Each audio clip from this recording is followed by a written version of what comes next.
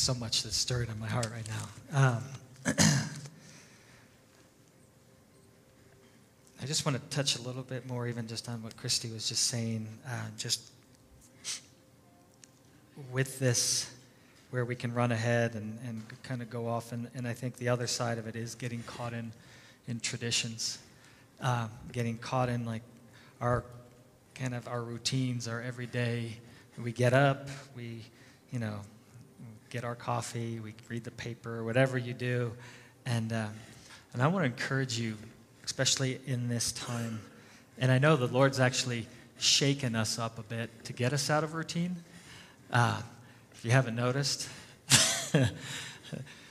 there has been a little shaking that has actually taken us out of routine, but I feel like that's actually been the Lord. It's the hand of the Lord to get us out of routine, that we actually get our eyes on Him in this season. And there's a scripture, and we were talking about it in the back room, there's a scripture in Mark 7 that it talks about the traditions of man and what happens when we establish traditions. It says that the traditions of man actually nullify the word of God. And those are strong words. And you go, well, my tradition of coffee every morning is not nullifying the word of God. That's ridiculous. It is. Coffee is of the devil. No, I'm kidding. Don't leave. I don't drink coffee, so sometimes. When it's really cold, I will drink a cup of coffee, but not for anything else. But here's what I just feel like this is really important, and this is not what I was planning to talk about, but I think in this season, it does tie into as we kind of break up the fallow ground, break up that unplowed ground, the areas in our heart that just are hardened. And what it is that means that you're not actually hearing the Lord and seeing what the Lord's doing in those areas. And I'm telling you, this is for all of us. So don't discount this or disregard this and go, well, that's for the unbelievers. No, it's actually for us. It is for us right now. And I'm going to show you some scriptures that just talk about even Jesus telling the disciples after he'd been with them for years, a few years, going, your hearts are hardened. Like, you're not seeing what I'm doing. You're not understanding. You're not perceiving the very things that I'm doing. And trust me, that's us. We're like the disciples. We're in those places of we think we know what's going on. We don't. And our hearts are hardened in different areas. But I feel like a lot of times, even in our traditions and in the way we kind of just do things day to day, what it actually does is it takes us out of that place of listening to the Spirit.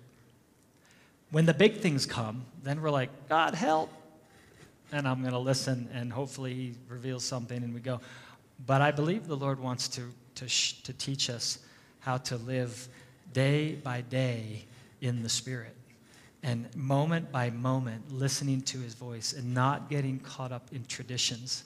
And I know that in that scripture it's referring to like these religious traditions, but I believe just in our lives, it's traditions, it's things that we do that actually affect our ability to listen to what the Lord is actually wanting to do in our life in that very moment, because we're so caught up in, no, this is the way I do things. And to nullify the word of God. And it's not just the spoken or the written word. It's His spoken word. It's His Spirit that is constantly speaking.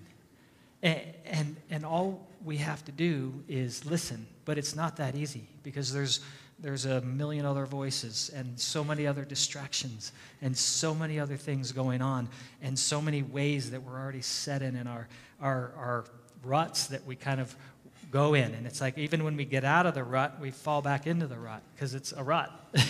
And it's easy to just to go back into it. It's easier just to sit in the rut, right? When you're driving and on a dirt road that has ruts, you try to get out of it and it's like, just drive in the rut. I believe the Lord wants to get us out of the ruts and into a place where we're constantly listening to the voice of the Holy Spirit. And that's that tender heart. That's the place of the tender heart that the Lord is looking for. the moment that we get caught up in our ways, we get out of that's where the heart gets hardened. Let me stop. I want to talk into this, but I want to share something with you. So, pause. I'm going to come over here. We're going to receive an offering right now. But here's what I want to tell you guys. These glasses are so foggy, I can't see you guys.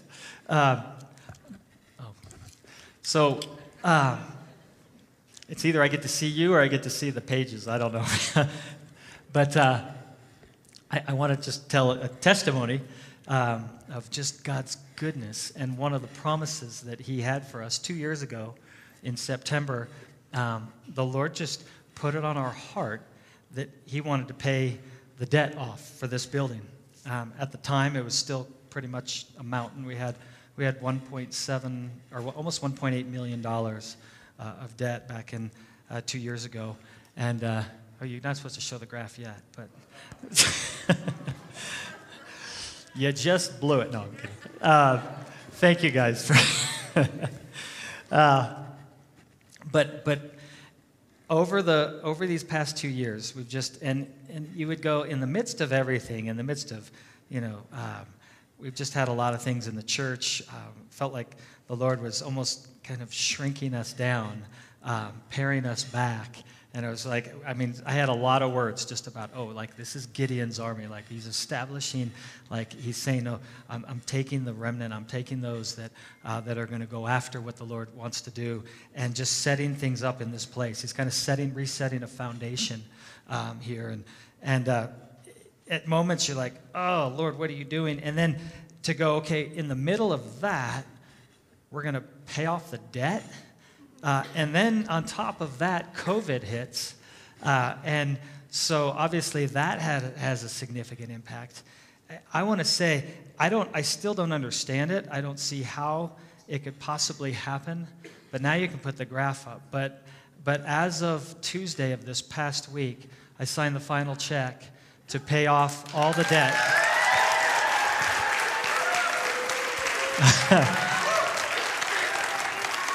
That is a testimony of God's goodness, because everything would tell you it's not possible, especially in these times. And you can see from the time, the blue line, that's when we began to pray. We owed $1.77 million. And look what happened over the past 2 years. And that's the graph of how our debt just dropped and dropped and dropped. And here's the cool part. The scheduled payments, where we're supposed to be right now, we're still supposed to owe $2.05 million. That's where we're supposed to be on our debt payment right now, with a balloon payment of $1.4 million in 2023. Instead of that, we are debt-free. And in the middle of that, look what the Lord is doing. We're seeing, with the food bank and the number of people we're praying for and the number of things that the Lord is doing and the partnerships we have with so many other churches right now and with Douglas County. I can tell you, we have an amazing county that is partnering with us, and we get to do things in partnership with them. They love working with us. We love working with them, and we're seeing the kingdom impacted in amazing ways as we work together. We have written more checks, helped more people in the past, especially year, than we have ever done in the history of this church. None of it makes sense. So I just want to say glory to God, because it was not our wisdom. It was his ways. But I will say this. It was a promise that he said that he would do. And our job is not necessarily to figure it all out. I can tell you there were times in the process where we're like, oh, we should do this or we should do that. And I think it's good. I know the Lord's like, yeah, that's good. You guys do your stuff. But he's the one that actually does it. Our job is to take our little faith and to step out and say, yes, God. And faith is not just a belief to go, okay, God's going to do it. There is action in when we step, or when we take hold of faith. it actually requires action. It requires a step. Let me just take you through this. So we're going to kind of taking you to the end of the message, and then we'll go back to the beginning, in the middle of the offering. Go figure that one out. Still in the offering right now, talking about the end of the message, and then we'll go back. If you go to James, and by the way, I don't have slides because I didn't know where we're going or what we're doing. But I would just encourage you, bring your Bibles. You can follow along with your phones. Pastor Marcus says that if you're following along with your phone, you're a phony Christian. But Marcus's joke, not mine. But it's funny. So, but I would encourage you, follow along. And if you can take notes, I know like Tracy, he has tons of notes. He does it on his phone, but he has all these notes that he takes, and so he can go back and see things. So I just encourage you, however it works best, but don't just listen. Actually, try to engage in a place of like following along with a Bible or with your phone. So, here's the part I want to read. It says this. This is that understanding of faith. We need to understand faith. And it's what activates the promise. Actually, Hebrews 4, what verse is it, Christy? 4:3? Yeah, Hebrews 4:3 says this. I'm just going to jump around. So jump to Hebrews, and then you don't have to jump here. I'm just going to read this quickly. Hebrews 4:3 says, for those of us who believe, faith activates the promise, and we experience the realm of confident rest. So there's something powerful about faith. Our faith actually activates the promises of God. It releases grace into situations, and we begin to see the promises of God revealed.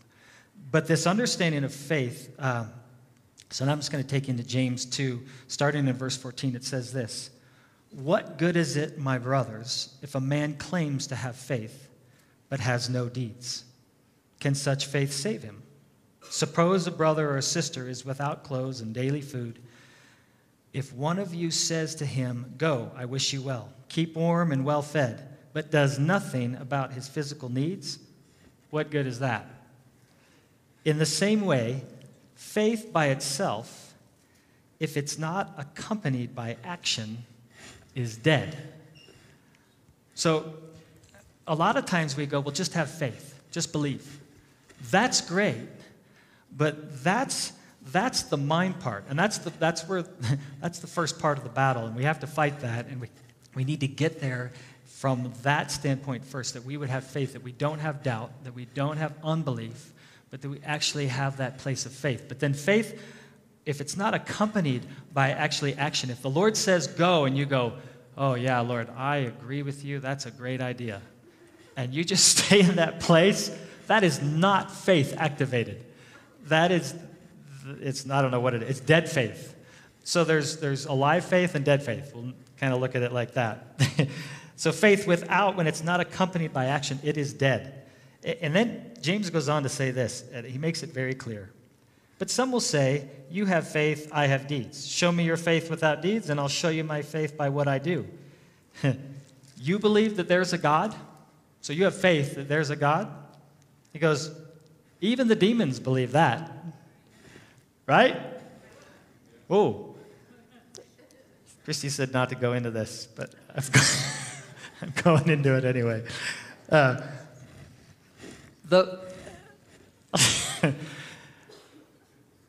Faith is not just believing.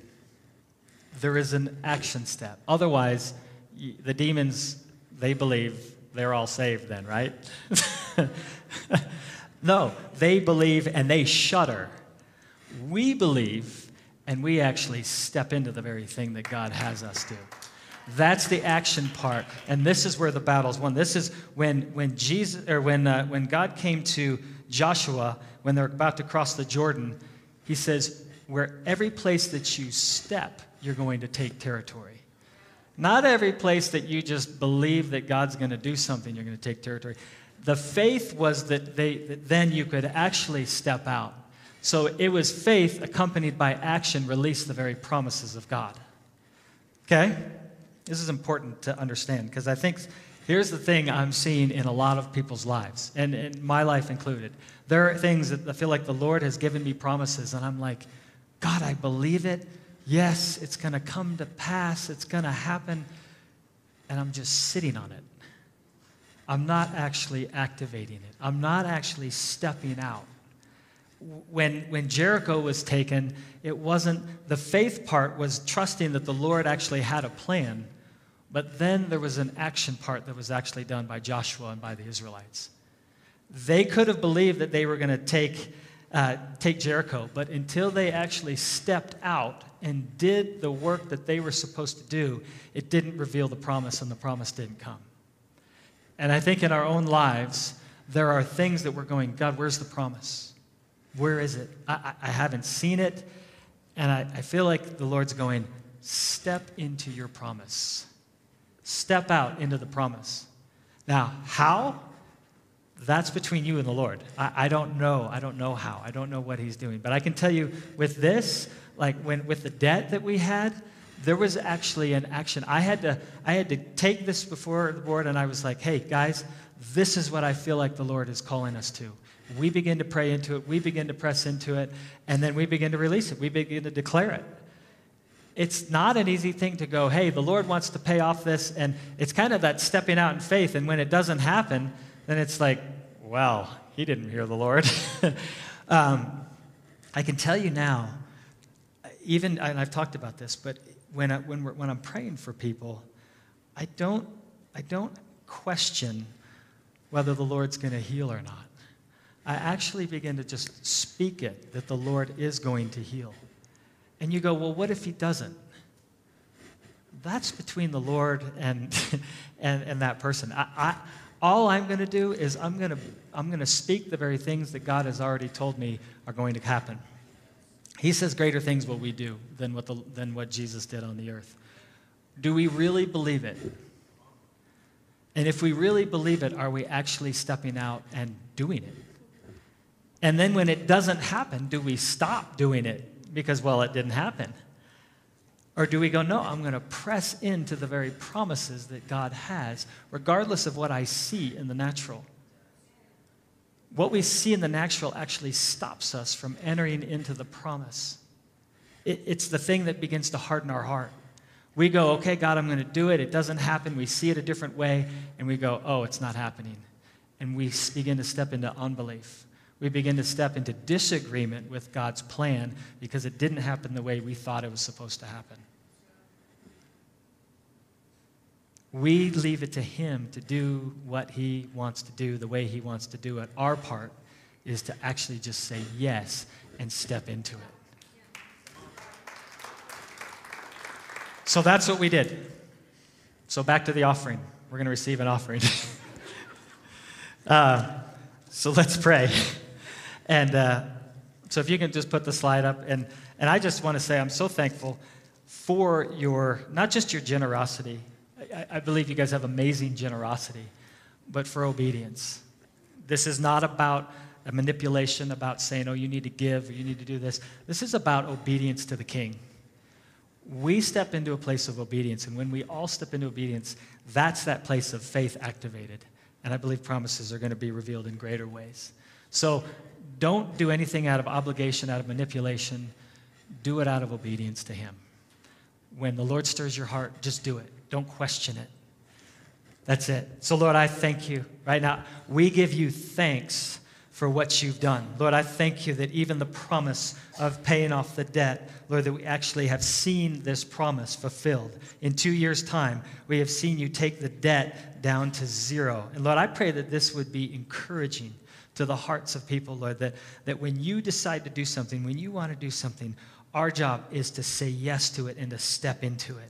Lord, would you stir our hearts in this season that we would see promises revealed, that we would see the very promises. I feel like this is a now time to see the very promises of God established and revealed in this very time. Not in 10 years from now, 20 years from now, but it's for a now season and a now time as we understand and begin to step into it. So, Lord, I pray for revelation. I pray for hearts to be turned to you, hearts softened, tender before you, that we would walk in your ways. As Christy was saying, that we would walk in step with your Spirit, not ahead, not behind, but that we would hear your voice and do accordingly to what you call us to do, moment by moment, day by day. So, Lord, I bless every person here, everyone watching online. And, Lord, I pray too, I just feel like, Lord, I pray that you would begin to remove the debts that people have. Homes, cars, loans, things that have been set up, Lord, I just pray that this would be a time and a season of debts being removed. Lord, that we would begin to step into something new, where we're not a people that are to be in debt, except to you. Our only debt is to you and to nothing else. You call us not to be in debt. So, Lord, I pray that this would be a time over this next season, Lord, that you would begin to reveal how we're to come out of debt in every area of our life, except for in you. Lord, the only debt that we have is that our lives are indebted to you, that we are slaves and servants to righteousness and to nothing else. In Jesus' name, amen. Okay, different kind of offering. So oh, goodness. We're going to go quick. Just going to hit some highlights. So I talked a little bit about Joshua. I want you to just see something. I feel like this is important. So when the promises come, so if you can go to Joshua 1, if you have your Bibles or your phones. There's a few things I just want to hit on here. So realize that this was a promise that the Lord had for the Israelites 40 plus years before Joshua 1. And there were some things that happened that it's called the Great Rebellion. It's in Numbers 14, and you can see it. I'm just going to hit the highlight of it, but so just let me run to it. You can just stay. You don't have to come here. I'll just go quickly.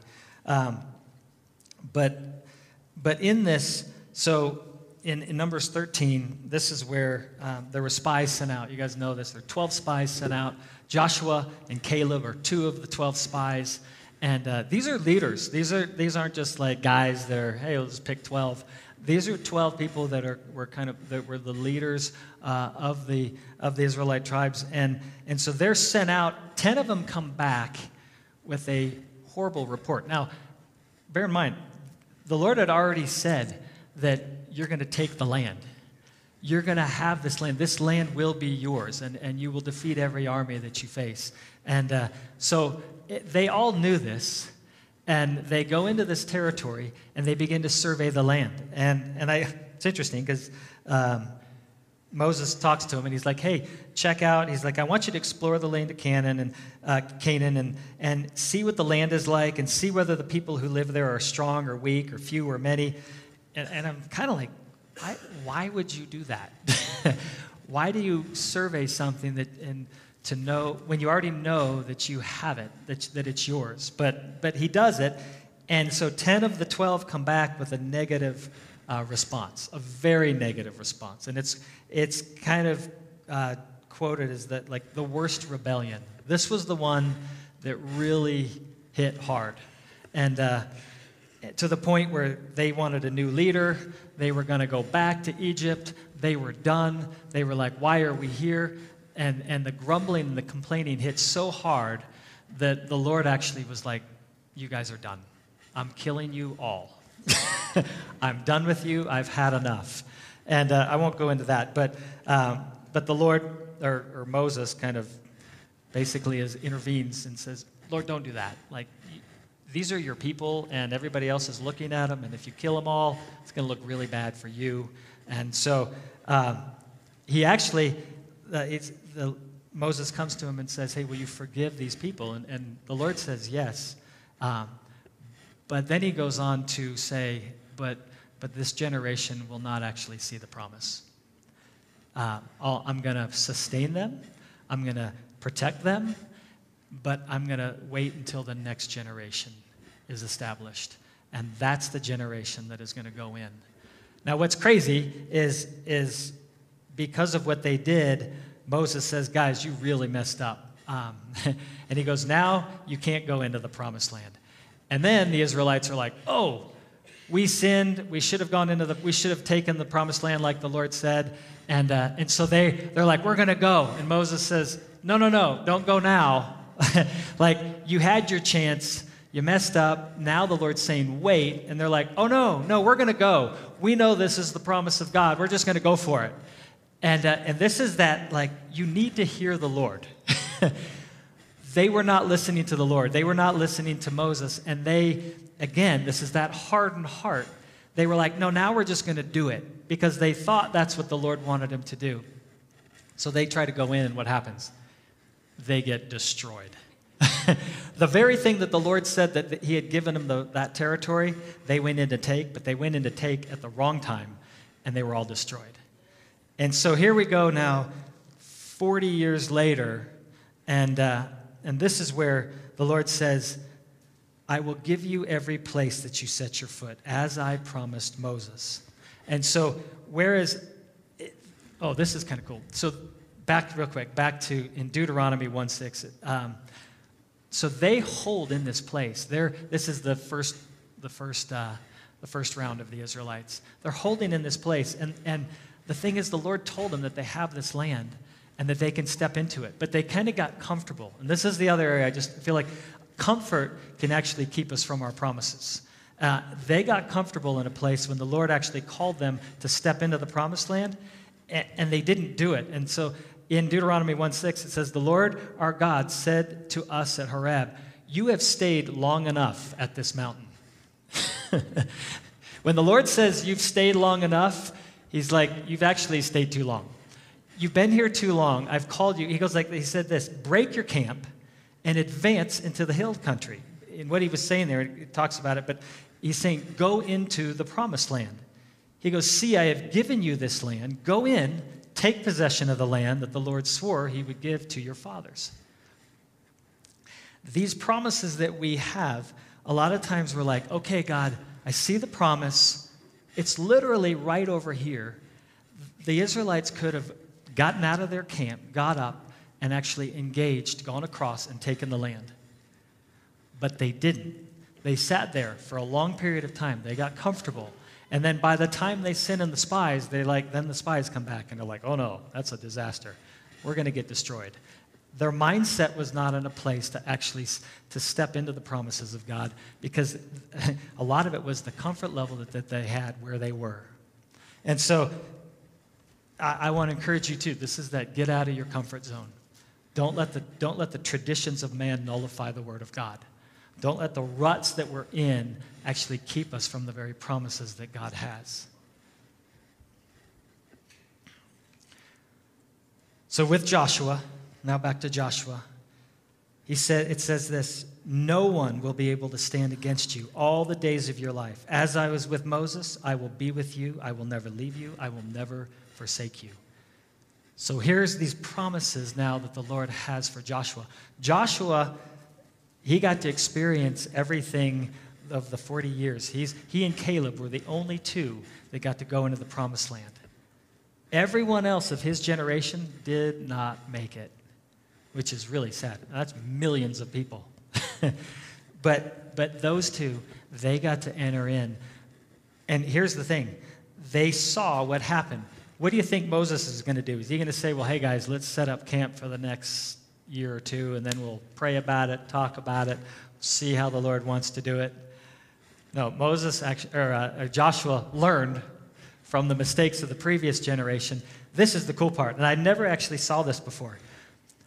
The Lord didn't say, hey, here's the plan. You're going to go in 3 days, and you're going to take the promised land. All the Lord said was, Every place you step, every place you take your foot, you're going to take territory. Joshua took that and said, okay, I know what the Lord said. I'm going to actually engage in the promise. He determined, without the Lord, without any word from the Lord, he said, guys, 3 days from now. They waited 40 plus years. He goes, 3 days from now, we are crossing over the Jordan and we are taking territory. This is what I believe. I hope this encourages you, because I feel like when the Lord has given us these promises, don't wait on the promises. Step into the promises. Don't just have faith in sitting there. Have faith that's activated by motion, by movement, by stepping into the very things. And it's not going to make sense. The time, so here it is. The Lord told him this. If I'm Joshua, this was at high tide. This was flood season. So it's like they gotta bring over 1 million people across the Jordan River, and it's at flood season. It's at the highest level possible. Common sense, guys, we're gonna wait 6 months from now, we're gonna cross the Jordan, when the water level's a little lower and we can get across to the other side. But what did Joshua do? No, he said 3 days, we're crossing. How we're gonna cross, I have no idea. But we're crossing because every place that we step, we're going to take territory, because that's what God said. And we're going to stand on that understanding, that perception, because his heart was not hardened. His heart was soft before the Lord, tender before the Lord, that he had a greater faith in trusting in the Lord than seeing what he perceived in the natural. So catch this, because here's the thing. When they stepped in, you can go back and read it, but when the Israelites stepped in, those that led the way stepped into the water. The waters did not part and and then they step in and it's on dry land. No, they actually stepped into the flood. I don't know how many got wet before the waters parted. It says as they begin to step in, the waters parted. But my guess is the front crew was whew, here we go. They're getting washed in. This is flood season. They're going in, and they're like, okay, God, we're going to trust you no matter how this looks. They've got a line of people behind them, and they're walking into basically something that they cannot walk across. There's no way they could get across with the ark to step in and go across this thing. But there was a trust in the Lord that he was going to fulfill the promise as they begin to go. And Joshua said, you're going. Walk. And they're like, okay, here we go. Put your snorkel on. But then the Lord began to do amazing things. And so I felt like we need to see that Joshua didn't wait for the Lord to go, okay, here's the plan. He already gave him the promise. Sometimes we don't get the plan. Sometimes we are actually to create the plan. We're supposed to put the plan together and say, okay, the Lord said this, let's go. Let's do it. And trust that the Lord's going to do it even when it doesn't make sense. Okay? 10-4?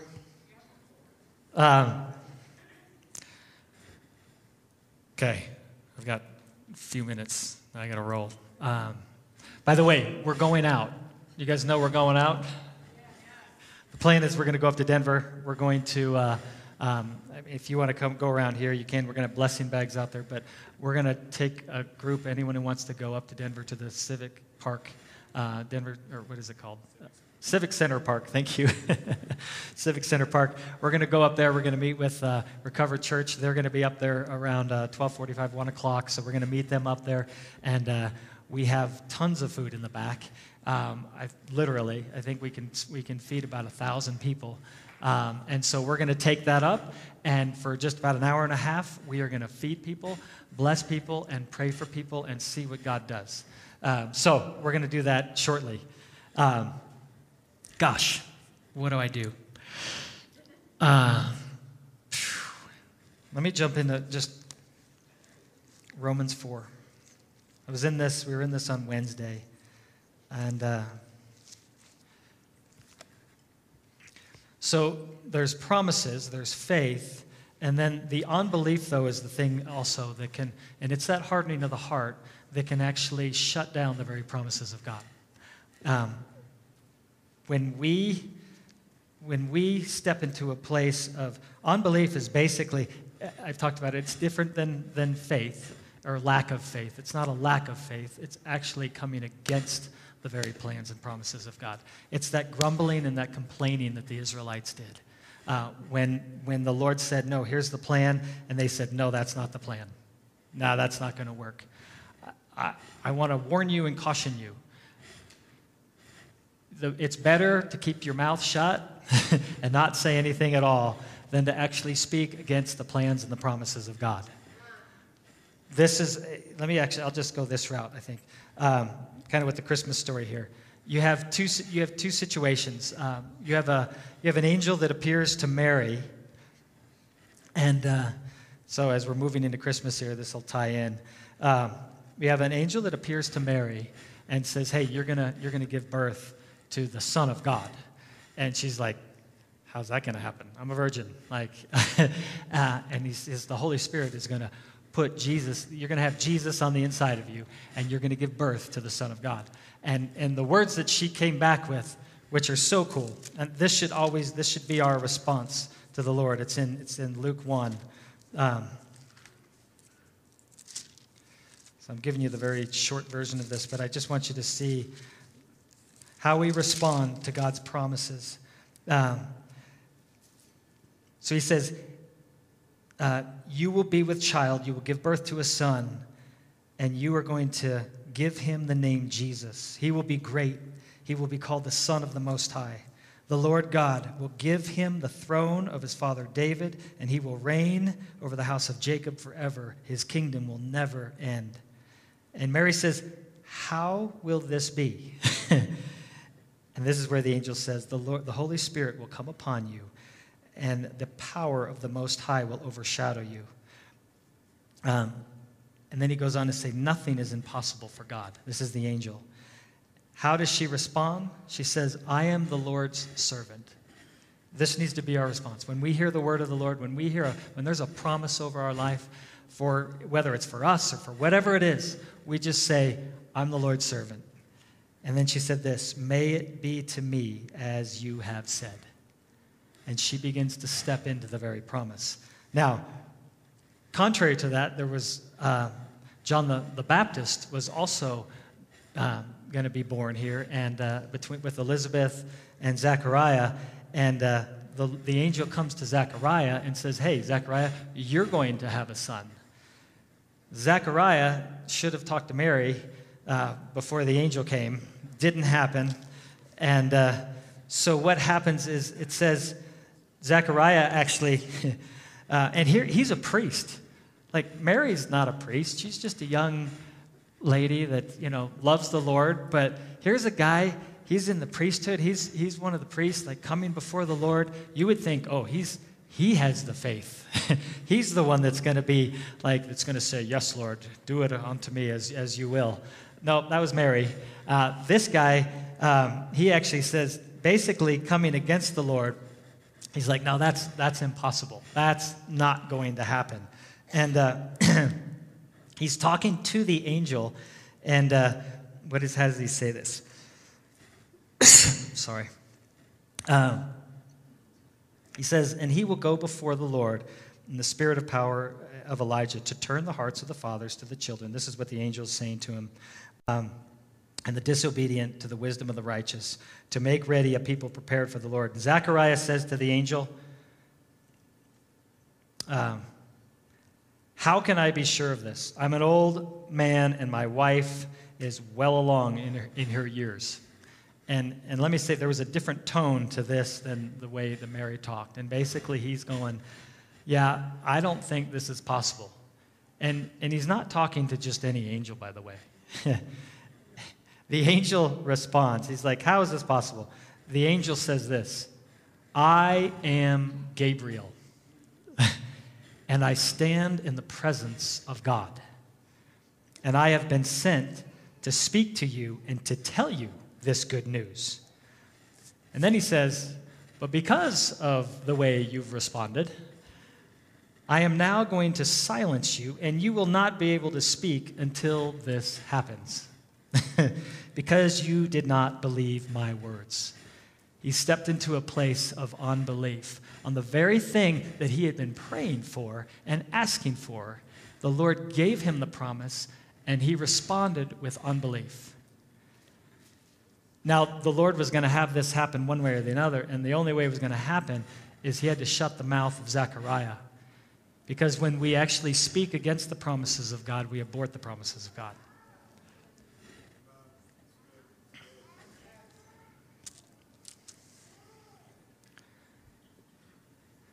It was 9 months later when the baby was born, and Elizabeth says, "We're going to name him John." And they go, "What do you mean you're going to name him John? He should be named Zechariah after his father." And they're like, "Okay, Zechariah, what are we going to name him?" And Zechariah grabs the tablet and writes, "His name is John." And at that moment, he was able to speak again. 9 months later, he was able to speak, and it says that there were many that were in awe of what the Lord had done, and they saw the miracle even in that, and they knew something was up with this son that was just born. That is a promise that was birthed. I believe we are in a birthing season of promises. I believe we're moving into a season where the Lord is saying, the time is now. I'm calling you into the promises. The question is, will we walk in a place of saying, "Yes, Lord, do it according to your will. I am your servant." And will we step into it? Will we actually step into the waters when they're at flood season? Or are we going to go, "No, I'm going to wait until it makes sense"? I can tell you that when the Lord puts promises in our life, it doesn't happen in the natural. The things that he does in the supernatural. Why? Because he gets the glory. If it were all promises that we could then just do on our own, then who gets the glory? You look at the promises of God, you look at the things in Scripture, and these promises are crazy stuff. I mean, just look at Abraham. He's 100 years old. He's dead. His wife is pretty much dead. And they have a son. At 100, sorry if you're 100 years old. But they had no life to have a child. It doesn't happen. It's impossible. But God is a God of the impossible. It's what he told Mary, and I think we need to realize in our life, in this very season, God is a God of the impossible. Do we want to live our lives in the possible or in the impossible? I believe for everyone here, everyone watching online, there are promises that God has over your life. If you continue to do what you do, live the way you live, walk in the ruts that we walk in, not hear the Lord, and I know like we're reading the Bible, we're doing these things, we're worshiping God, we love the Lord, but let me ask you, do you feel like you're living to the very fullest that God has for you? Do you feel like you're doing everything that God has actually set for you in this life? And if not, I don't think it's the Lord going, "Well, I just didn't think they had it in them, so I only gave you a little bit to do." I guarantee you, every single one of us have amazing promises, things that go beyond our understanding, and our job is not to necessarily figure it out. Our job is to come before the Lord with a tender heart and say yes to what he wants to do. Get to know him. Don't just read the word. He says he puts his spirit in us. His spirit is actually life. If we just read the word, it's not life. It's not. And it actually will get you nowhere. We need Jesus. His spoken words are beautiful. They're precious. And that Bible that I read that day in and day out. I eat that, and it is precious, but it is not life in and of itself. It is Jesus that brings life. And Jesus has given us a deposit of the Holy Spirit. And the Holy Spirit is the thing that actually comes, and it says that he removes the heart of stone, he replaces it with a heart of flesh. It's the Spirit that he puts in us. It says he puts his Spirit in us. And that's what changes our heart to become like his heart. The last thing I want you to just catch here is his whole purpose is that our heart would look like his heart. That we would have the very heart, nature, character of God. That everything that we do would be what he does. That we would walk in step with him. That whole Galatians 5 that Christy talked about, that's that walking in step with the Spirit. That's the fruit of the Spirit. It's actually the nature and the character of God being revealed in and through us. That love, that joy, that peace, that patience, that kindness, that goodness, that gentleness, that faithfulness, that self-control, that is God's character. It's his nature. And when we allow his Spirit to actually begin to change our heart to become like his heart, then that fruit is released in us, and we actually look like Jesus. That's what he's looking for. More importantly than the promises. Like sometimes we can focus in on the promises. You become like him, and the promises will be fulfilled. You'll step into the promises. Get your heart right before the Lord. Tenderize your heart. Get into a place of repentance constantly. Repent before the Lord. I know that's a word we go, oh, we don't need to repent now. We're under the grace of God. No, he actually calls us to be repentant, to have a contrite spirit, to have a contrite heart. That is a repentant heart constantly. If you're not in that place, then the heart gets hardened. And then when he speaks, we don't hear it. Oh, gosh, there's... Okay. We got to go. We got to get out there and do the ministry, do the work. I would encourage you just... If you look at Mark, the book of Mark, there's just I'm going to give you the short version of this. Go back and read this, because this is the disciples. Their hearts were hardened before the Lord, and they were in his presence. They were with Jesus. They were right there. And the first time Jesus says it, it's in Mark 6. It's right after he feeds the 5,000. And the disciples, they're in the boat. Jesus is walking across the water. They freak out. Then they realize it's Jesus. Jesus gets in the boat with them. And Jesus says this. He says, they have not understood about the loaves. Their hearts are hardened. And what he was saying there is there's the miraculous that Jesus was walking in. And they just saw it, but they didn't get it. They literally just saw Jesus multiply from 5 loaves, fed 5,000 people, had 12 baskets that were as big as a person left over. That's crazy. And then in the next moment, they're fearful. And what they're not doing is they're not seeing in the supernatural, they're operating in the natural. It happens again when Jesus feeds the 4,000. It's funny so he feeds the 5,000, he tells them, guys, you didn't understand what I did with the loaves. Your hearts are hardened.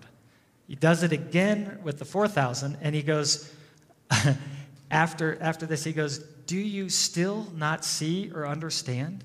Are your hearts hardened? Do you have eyes, but you fail to see, and you have ears, but you fail to hear? Don't you remember when I broke the 5 loaves for the 5,000, how many baskets or pieces did we pick up? And they're like, 12.